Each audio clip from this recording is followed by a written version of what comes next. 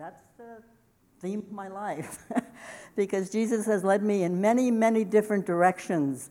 And it's first of all, I want to say it started with my family and my church when I was young, which was Cybert Church on 10th and Allen Street. And we had a wonderful program for young people, and I really appreciate Jill and all that she does for the kids program. And we have a wonderful program for kids, and you can really get involved in their lives just by volunteering to be a part of that. Now when I found out I had 5 minutes, and 2 minutes are probably gone already. I was thinking, what can I say about how the Lord took me where He's taken me? And I was thinking of Psalm 139. And Psalm 139, verse 16, depending what translation you have, it says, "You saw me before I was born, and you have seen how many days I have." So the Lord knows, how many days I have here. And I remember as a child sitting in grade school, I think it was in about the third or fourth grade, and we were studying about the history of the United States. And I think we were 172 years old then. And I remember sitting there thinking, that's not really old for a country, 172 years. And so then, another time, when I was thinking about it, and then later on in my life, I thought, okay, when I turn 25, well, I was thinking I was going to live to 100. That was my goal. And so my mom did. So I thought, well, a quarter of my life is over. When I turned 50, I thought, half my life is over. I turned 75, and now I think 3/4 of my life is over. So I have a few years left as the Lord, lets me live. But time has always been important to me. And so I just really thank the Lord for being cognizant of that. One of the things that, and about the calling on my life, a couple weeks ago, you remember Bud showed the Auca Indians? I can remember back in 1956, I think it was January 6th, I remember the day I heard that, and it was on the radio, and I thought, boy, that's what I want to do. I want to do that. And I didn't want to get killed, but I wanted to take the gospel to people who had never heard it before, who didn't have it in their language. And so that's where my whole journey with this calling thing started. And so I went to, and then it was in that same year, 1956, it was on March 18th, that I made a public confession of Christ at church. And so it all kind of, fits in. And so the Lord has really, really blessed my life. I got to turn my 2 pages of notes here. Okay, when I was about ready to go away to college, I had wanted to go to Moody Bible Institute. Well, it was all filled up by the time I, put in my, what do you do? Application. I was gonna say acceptance, but the application. And they were filled up. But I had 3 brothers who went to Houghton College in New York, and I didn't want to go to Houghton because most of you know I come from a big family.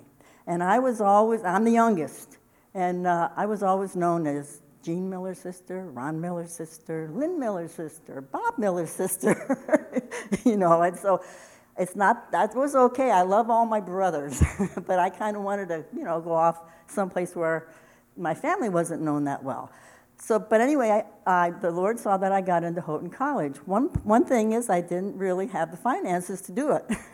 But I thought, I went, and I can remember this too, sitting up in my bedroom on Greenleaf Street just before going to college, I was reading from Hebrews. And the Lord gave me the verse, Hebrews 11:6, "For without faith it is impossible to please God." And and you have to believe, and then He will reward you. And that's the verse that I have claimed. Sorry, but God has been very good to me. And So I can remember my mom saying, well, what if you don't have enough money? And I said, well, then I'll just come home, and God has something else for me. And that's basically how I felt most of my life. God was in control of my life. And then, after I graduated from college, then I taught for 3 years. And in 1967, I joined Wycliffe Bible Translators. And that was because of the positive influence of my brother John and his wife Carolyn. They needed a teacher in Vietnam, and I was on my way to Vietnam, but I never made it because God had other plans. And the thing is that, one thing I want to emphasize is that whatever experiences God gives to you, he never wastes. I mean, you can say, well, I can't do that because I don't have this experience. I can't do this because, I'm not. I always tell people I'm not creative, and I'm really not. But, because I'm not this, I'm not good with finances and all that. But I really have learned that, whatever God puts before you, take advantage of that opportunity. Because it's amazing what he can do, with our lives if we just say, okay, Lord, you've put this before me. I'm willing to, to do this. And there were times that I wasn't willing to do it. I would say, some of the people in my administration in Wycliffe, they'd say, Kitty, well, we'd really like you to do this. And I'd say, I don't think so. Because I'd said, what do I know about starting a research institute? Well, I don't even know Thai, So, we think you can do it. And so through their encouragement, the Lord really blessed my life because I'm a question asker. And probably those of you who know me know that because I ask lots of questions. And, that's the way you learn. But anyway, so that's what I did throughout Wycliffe. And a lot of you know I moved around a lot. I served in 5 different countries for a period of 5 to 7 years. And I just, from time, I just thought, okay, God, this is what you have for me to do. And so I moved around a lot. But I really thank God for the blessings that I have had because I have been able to live in countries that were mainly in Southeast Asia and in the Pacific. And I've met many people who blessed my life. And God has really taught me, you trust me and I will help you. and that's really true. And so I want to thank all of you who participated in my life while I was in Wycliffe. I retired from Wycliffe 5 years. No, I've been home 5 years. I retired from Wycliffe 3 years ago. But I really haven't retired because there's a lot of things. God has placed me in a situation where, I came home. One of the reasons I retired, even though I was in my 70s, I wanted to come home to be near my family. And so that, God provided for that. And God has blessed me by being a part of this church. This church, you all have been a part of my life ever since you started. I was the first person that you took on to support when your church started. And I really have been blessed by your prayers and your financial support of me. So I just want to thank you for that very much, and I thank God for all the people that he has brought into my life because of what I have done from many different cultures, and it wasn't always easy. When you make those of you who do transitioning, no, they're not easy. And if you're going into a different language and a different culture, it's not easy. And you need to be there, live there with the people to understand what they're thinking, how they're feeling, and to be able to communicate with them in their language. And so I just really thank God for that, and I thank you all for yours. And I think my time is up. It's 10 minutes. So here you go, Steve.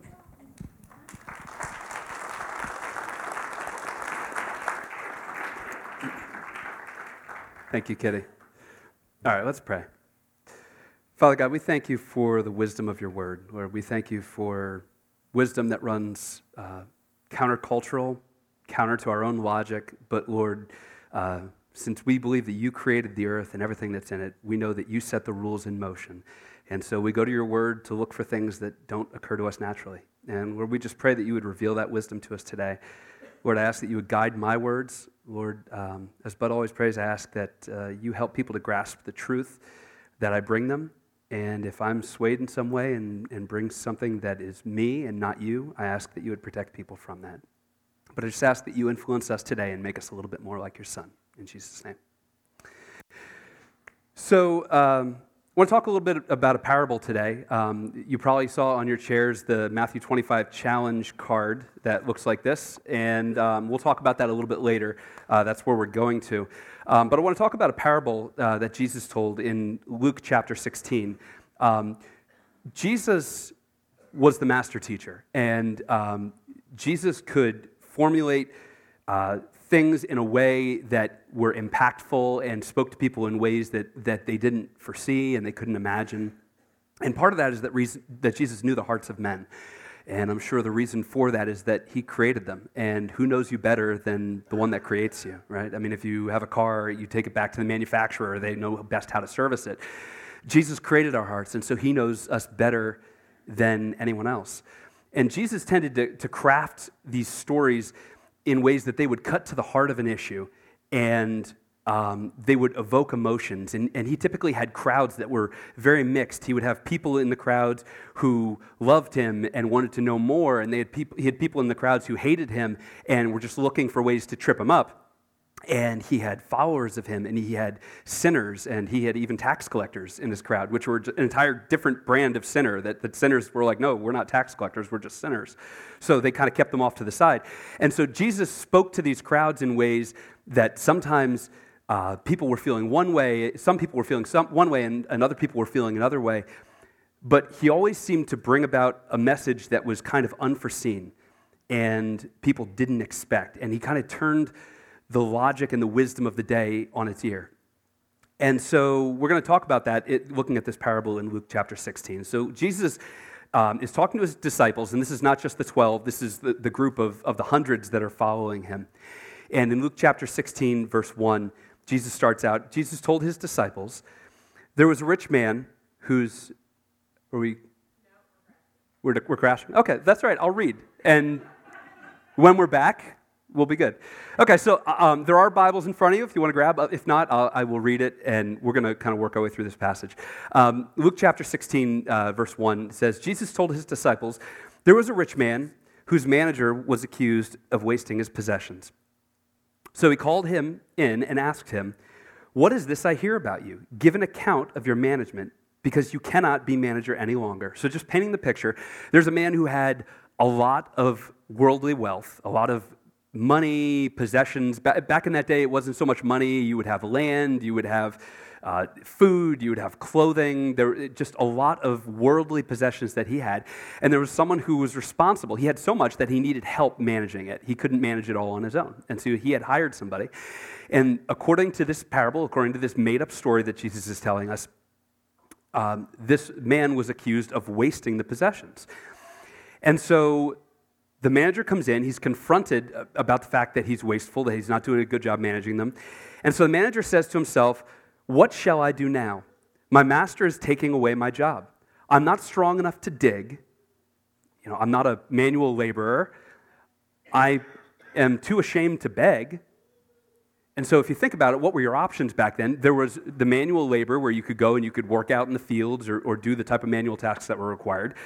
If you couldn't do that, maybe you could find a desk job, which this guy had, but given the fact that he's about to get fired from his desk job, he's probably not going to get a good recommendation from this guy, so I don't know that he's going to be able to find another one. He's got too much pride, he doesn't want to go out and beg. So he's trying to think of what will I do so that I can eat, that I'll live, that I won't die of starvation. And he says, I know what I will do so that when I lose my job here, people will welcome me into their houses. So this manager calls in each one of his master's debtors. And the indication here is that there were numerous people that owed his master something that his master had lent to. So he called in each one of his master's debtors, and so this manager asks the first, how much do you owe my master? 900 gallons of olive oil, the man replied. And the manager told him, take your bill, sit down quickly, and make it 450. He just cut his bill in half. So I want you to think about the emotions in the crowd. If you're somebody who owes somebody, if you're somebody who has a mortgage and you go to your mortgage company and say, how much do I owe you? And they say, you owe me $180,000. And they said, you know what, go ahead and cut it in half. That'd make you happy, right? If you're someone who owns a lot and you lend to somebody and they decide they're going to cut in half what they owe you back, that would make you angry. And so there are multiple emotions that are going on in the crowd here, as some people were thinking, wow, that'd be great, and some people were getting kind of irate about how dare this man go behind his manager's back while he has this kind of short period of time to get the books together in order to give back to his manager and to start cutting this man's, the amount he owns him in half. So he goes to the second man and he says, how much do you owe? And the man says, 1,000 bushels of wheat. And so the manager tells him, take your bill and make it 800. And so the insinuation here is that this is not something that was just done with two people, but this is something that was done over and over again with numerous people.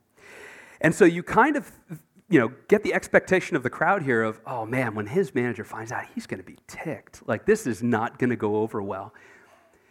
And so Jesus goes on with the story and he says, the master commended the dishonest manager because he had acted shrewdly. Have you ever seen a movie where someone had just been had? I mean, someone went behind their back and they just didn't see it coming. And, somebody just turned things around on them and they'll just laugh because they realize, like, hey, congratulations, you got me. I never saw this coming. And so rather than being furious, the rich man commended the dishonest manager because of his shrewdness. Now, the point that Jesus is making, and we're going to get to this in a minute, is that this man had a limited period of time and he had a limited opportunity to make something happen that would benefit him later in life. He was setting himself up. Hey, let me do you a favor here. And I'm sure, the guy on the other end was like, wow, thank you. If you ever need anything, let me know. To which the manager said, I will, probably with a smile. And so I love social psychology and socioeconomics and all that kind of stuff. And one of the things, as I've read a lot about those types of subjects, one of the things I've learned is that there's a portion of your brain called the prefrontal cortex. And the prefrontal cortex is responsible for long-term thinking. It's responsible for, hey, if I do this today, a couple of years from now, this is going to be the result of that action. So the prefrontal cortex is telling you to do things like, hey, you should exercise because a few years from now, you're going to be really happy that you did. Or the prefrontal cortex is saying, hey, you know what? You really should put some money away for retirement because you might be young now, but at some point, you're going to want that money. The problem is the prefrontal cortex is not fully developed until you're in your mid to late 20s. So does anyone here have teenagers? Yes? All right, maybe we should just stop and pray right now, because if you have teens, or maybe preteens, or if you have kids in their early 20s, you've probably experienced the frustration of giving them wisdom of, hey, let me explain to you what you should do in this situation. And they look at you with this look of, why? Why would I do that? Or they'll kind of nod their heads, oh, yeah, and then they don't do it, right? And so part of the problem is that the prefrontal cortex is not fully formed yet. And so, that's one of the problems we have in society, that we've got kids who are 16, 17, 18 years old making decisions about, well, do I go to college here? Do I go to college here? Well, this place is going to give me $80,000 of student loan debt, but it's a better school, so I'm just going to go here. And so we have kids whose brains are not fully formed, who are making these decisions that are going to cost them tens of thousands of dollars long term, and they're not fully thought through. And so what Jesus is talking about here is, hey, why don't you think through the position and the opportunity that you have right now and think through where that actions are going to take you in the long run. So continuing with this passage, I'm probably about the verse 8, I think, Hope, if you're trying to catch up with me.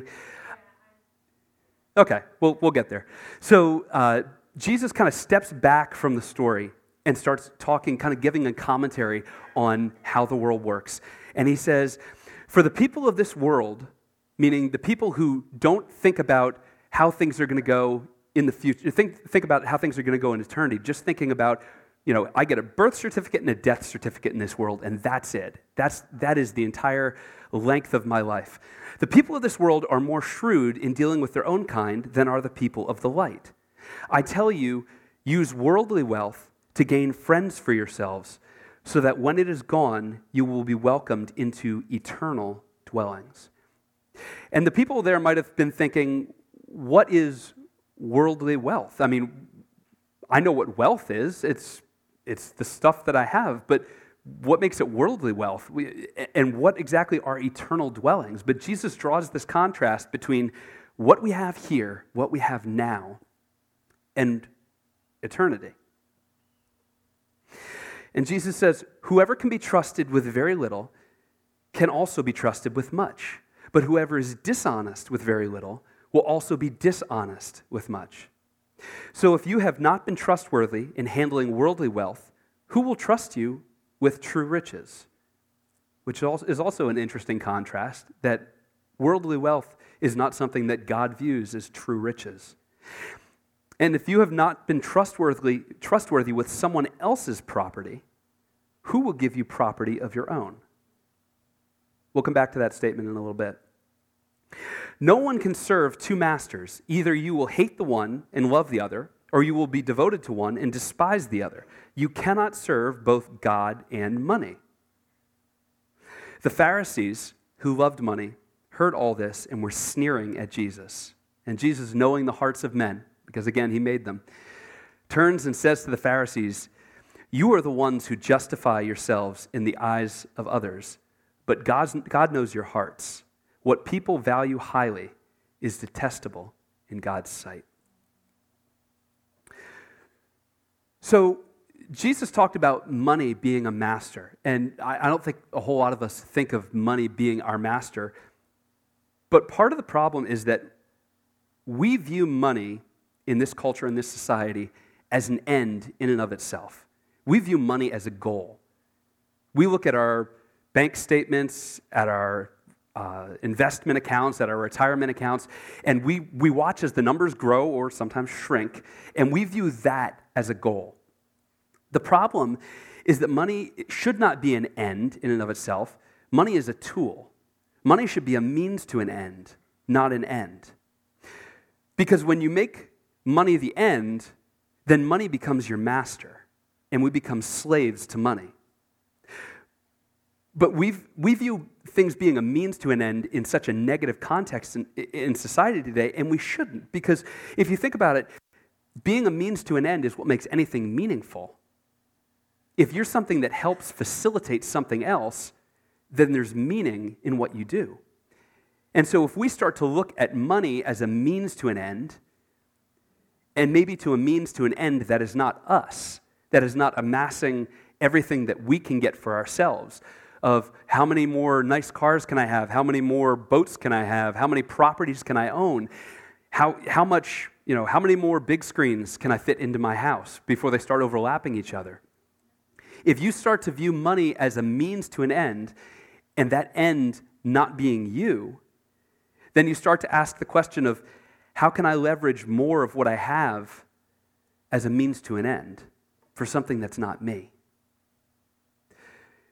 Going back to the verse that we talked about a few minutes ago, where Jesus said, if you have not been trustworthy with someone else's property, who will give you property of your own? The insinuation there is what we own is not really ours. We don't really own it.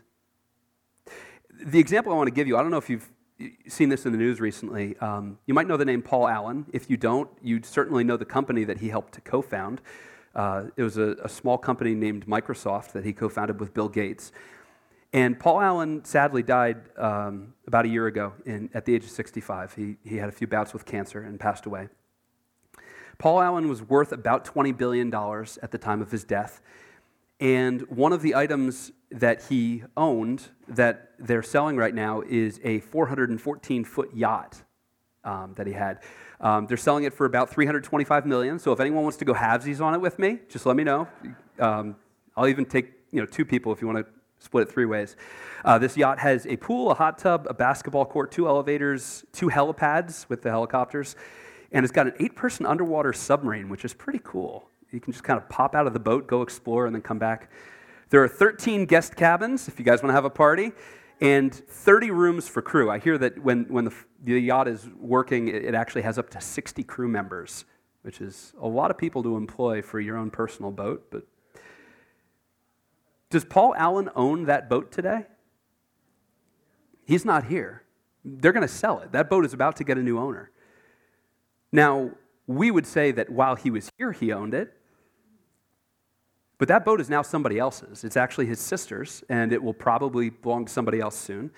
And that's actually not the only yacht Paul Allen owned. He also had a 303-foot yacht that was worth about $100 million as well. Now, from what I understand, he was a very philanthropic person. He'd given away more than $2 billion in his lifetime, and I'm not going to make judgments on whether Paul Allen made good decisions with his money, like buying the Seahawks, or bad decisions with his money. But the point is, the things we own, we live in a culture today that wants to tell us, in fact, there are people who make millions of dollars with the purpose of trying to separate us from our money. How much is paid for Super Bowl ads these days, where people are just trying to get 30 seconds inside your head, and they will pay millions of dollars to try to tell you why you should give them your money. And maybe it's for something that's beneficial to your life, or maybe it's not. Maybe it's for something that's actually harmful to you. Maybe a better way, instead of working to amass stuff, what if we tried to turn our stuff into stories? What if we took what we earned, what we owned, and what if we would leverage that for stories? I remember years ago hearing Pastor Chip Ingram talk about a man who had approached him, and he was kind of getting on in years. He was getting into the later years of his life, and he was a man who was enormously successful and had just enormous amounts of money. And he went up to Chip, and he scheduled, he'd been going to his church, and he scheduled a lunch with him the one day, and Chip showed up, and he said, "Listen, Chip," he said, "I only have a few years left on this earth." And he slid a checkbook across the table. And he said, "I have means, but you have connections. And you know people who have needs. And so what I want you to do is I want you to start writing checks. And when you see a single mom who comes up to you and says, 'I don't know how I'm going to make rent this month,' I want you to take care of it. Or when there's that family whose only car just broke down and the dad has no way to get to work, I want you to take care of that. And you and I are going to get together quarterly, and I want you to tell me stories of what God has done." And Chip recounted the stories and how this man would just laugh and pound his fist on the table and say, "Praise God." He was an old Texan. And get so excited at what God had done, because this man was in the business of turning stuff into stories. And stuff breaks, and stuff we throw away, and stuff gets outdated and has to be replaced. But stories stay with us forever, and maybe even into eternity. I want to jump to Matthew 25, which is kind of the theme for today, the Matthew 25 challenge. This is Matthew 25, verses 31 through 46 that we're going to talk about. And we're going to kind of go through this quickly. Jesus is talking to a group of people, and he says, this is again Matthew 25, 31 through 46. "When the Son of Man comes in his glory, and all the angels with him, he will sit on his glorious throne. All the angels will be gathered before him, and he will separate the people one from another, as a shepherd separates the sheep from the goats. He will put the sheep on his right and the goats on his left. Then the king will say to those on his right, 'Come, you who are blessed by my Father, take your inheritance, the kingdom prepared for you since the creation of the world. For I was hungry, and you gave me something to eat. I was thirsty, and you gave me something to drink. I was a stranger, and you invited me in. I needed clothes, and you clothed me. I was sick, and you looked after me. I was in prison, and you came to visit me.' And then the righteous will answer him, 'Lord, when did we see you hungry and feed you, or thirsty and give you something to drink? When did we see you a stranger and invite you in, or needing clothes and clothe you? When did we see you sick or in prison and go to visit you?' The king will reply, 'Truly I tell you, whatever you have done for one of the least of these brothers and sisters of mine, you did for me.' Then he will say to those on his left, 'Depart from me, you who are cursed, into the eternal fire prepared for the devil and his angels. For I was hungry, and you gave me nothing to eat. I was thirsty, and you gave me nothing to drink. I was a stranger, and you did not invite me in. I needed clothes, and you did not clothe me. I was sick and in prison, and you did not look after me.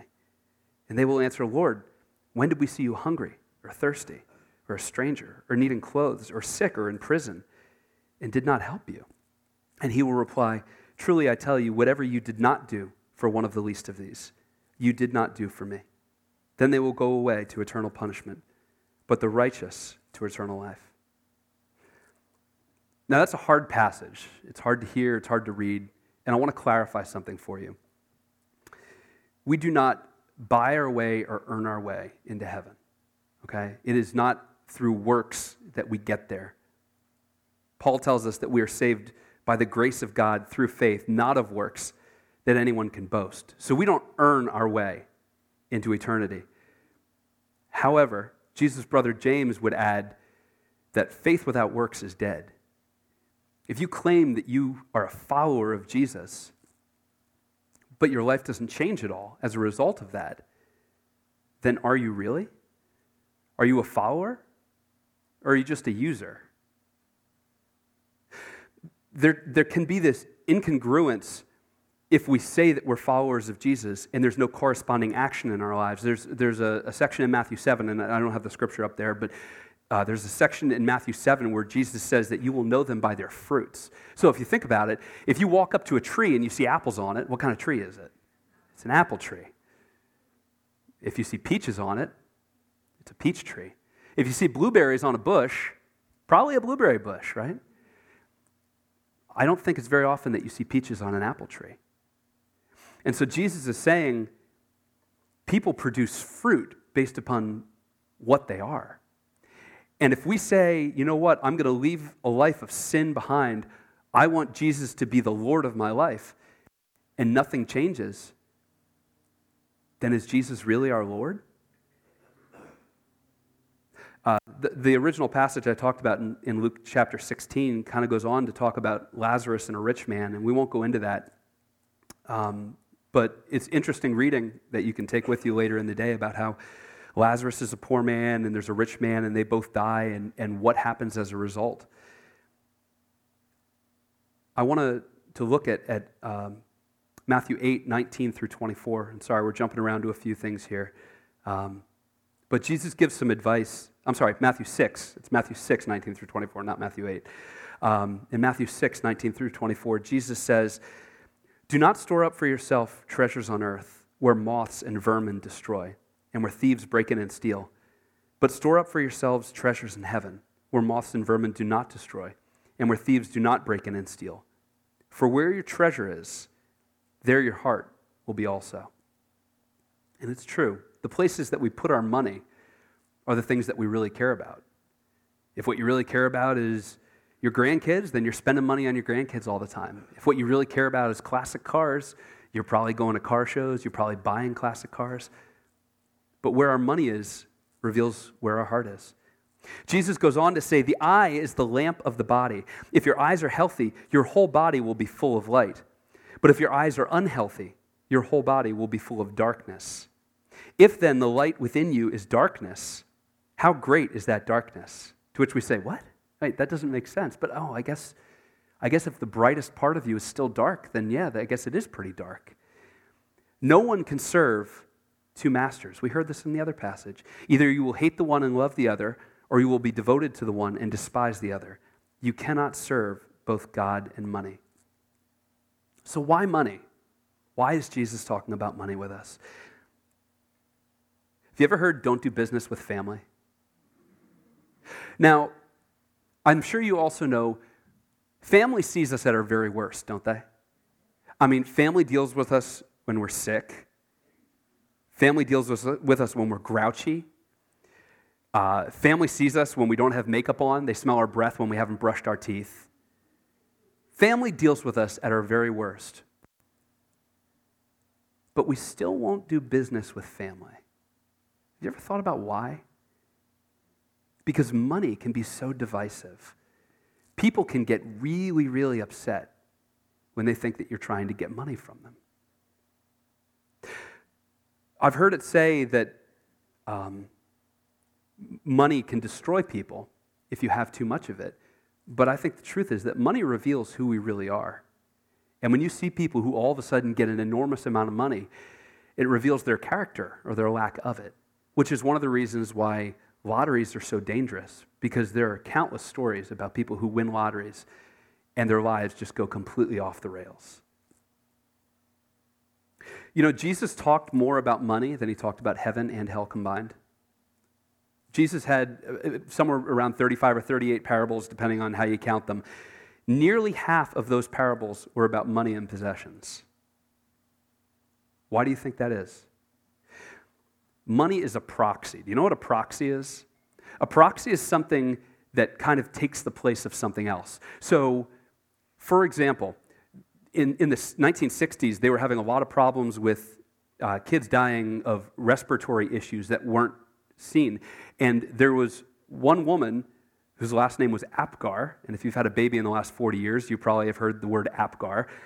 I think it was Virginia Apgar, who came up with a way of diagnosing the health of an infant within a minute from birth. An Apgar score is a proxy. It's something that you look at because you can't evaluate everything about a baby, but if you can evaluate a few things really quickly, you can get a pretty good indication of the health of that baby. They do this in hospitals where if people come in with chest pain, they'll take 4 or 5 measurements of different things, and they can diagnose pretty quickly if they should send that person to have someone attend to that person immediately, or if he just needs some antacids, okay? So proxies are kind of rules of thumb. It's like a litmus test. Well, money is a proxy to Jesus. It is a litmus test for the condition of our souls. You see, you don't have to be rich to be greedy. There are some poor, greedy people. And there are some rich, very generous people. Greed is not really about how much money you have. Greed is about the assumption that everything I have is for my consumption. Greed is, it's all mine. And if you remember what Jesus talked about earlier, he asked about you managing other people's things. And who would give you true riches if you mismanaged things that belonged to other people? You know, we like to think that we're not greedy. We even like to think that we're not rich. But compared to standards elsewhere around the world, if you know the hundreds of millions of people that live in what they call extreme poverty, which is less than $2 a day, if you do the math, $2 a day is about $750 a year. A lot of us can't live on $750 a week, and there are people who are living on $750 a year. Have you ever come home and seen an Amazon package on your doorstep and you can't remember what you ordered? Have you ever gone to the mall for nothing in particular, but just to walk around and see if there was something you needed to buy? Rich tends to be somebody who has more than I have. But by the standards around the world, we are incredibly rich. Going back to the verses in Luke 16:9 said, use worldly wealth to gain friends for yourself, so that when it is gone, you will be welcomed into eternal dwellings. And Luke 16:12, Jesus said, and if you have not been trustworthy with someone else's property, who will give you property of your own? You see, I think sometimes we'll make the assumption that it's all mine, it's all for me, and I might choose to give some of it away. And those of us good Christians who grew up in the church said, oh, no, I know 10% of it is God's, and the rest of it is mine. But that's not what this says. This says that we're just here managing it.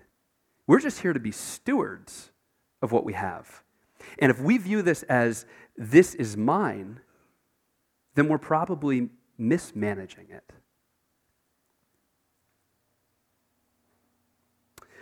James, the brother of Jesus, wrote, and James, I love James because he was always really pithy. He got to the heart of the matter really quickly.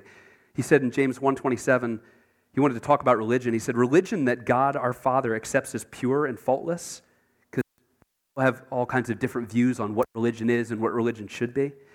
Religion that God our Father accepts as pure and faultless is this: to look after orphans and widows in their distress, and to keep oneself from being polluted by the world.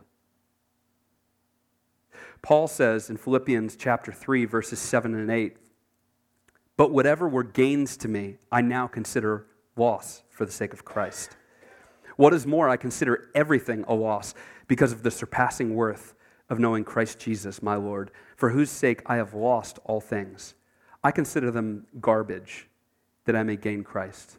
Now, interesting thing about that section of Scripture, the word garbage there is not really an accurate translation. The word that Paul used is what's referred to as a scatological term, which is not a word that many people know in today's society. Scatological refers to fecal matter, okay? This was a word that we wouldn't say in church and probably shouldn't say at all.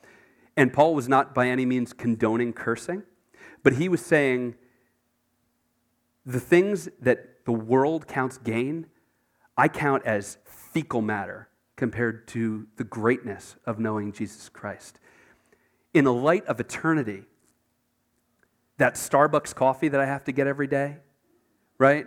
When I know that I can make my own coffee for 25 cents, but I'll pay $5 for it, I consider that fecal matter compared to knowing Jesus Christ.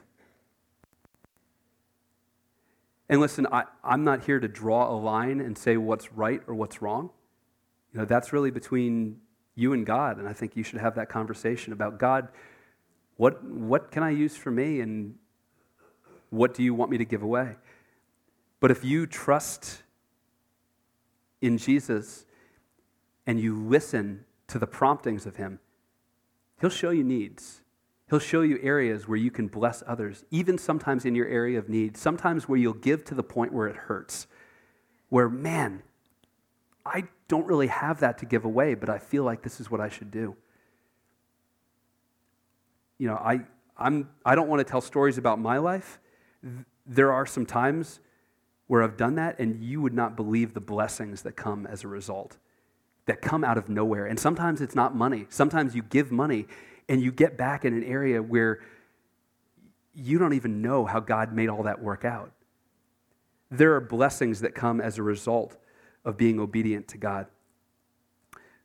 So I want to jump back to this Matthew 25 challenge. And there's a text number, if you can put that up. If you can't read it, the number is 44888, and I believe it's actually on the back of your card here as well. Matthew 25 challenge is something that is put on by World Vision. And World Vision is an organization who is dedicated to helping bring food and water to people who live in absolute poverty. And so the Matthew 25 challenge is a one-week challenge. It's a text-based challenge. And you can see on the bottom of this card here what they're going to text you. But they're going to text you the challenges, and then they're going to text you other things throughout the day. And they're not going to be ridiculous about it. But what they want you to do is text them to sign up for this challenge. And they're going to ask you to do things this week. So like tomorrow, they're going to ask you to skip lunch and then break your fast at night with rice and beans, which is the way that millions and millions of people will live tomorrow, where they have one meal and it will be rice and beans. On Tuesday, they're going to ask you to drink only water. Don't drink coffee. That might be really painful for some of you. No orange juice, no tea, no soda. Ooh. On Wednesday, sleep on the floor tonight, because that's how many, many people will sleep. Do you understand how we don't realize how rich we truly are? Because everybody has a bed. We don't think about not having beds. On Thursday, wear the same clothes you wore yesterday. I'm going to try not to see any of you on Thursday. But I want to encourage you, and I want to encourage you to do it before you leave here, while you're still sitting in these seats. Take out your phone and text M25 to 44888 and enroll in this challenge. And then take this and put this on your fridge. And I want to encourage you, maybe you can't do every day, but I want to encourage you to do as many days as you possibly can this week to do what they suggest right here. Because we're going to follow up on this next Sunday. You don't have to listen to me again. Tim DeMott will be speaking next Sunday. And we're going to have a celebration Sunday where we want to talk about what this meant. And we want to hear some stories about the perspective that this gave you. Because, so much of life is perspective. So much of life is seeing things from an angle other than what you did before, about hearing how other people live, or seeing something that's just not naturally the way I would grasp that. So I have a brief video, and I hope is that going to work? All right, we're going to try to show a brief video, and if it doesn't work, then you'll get me again.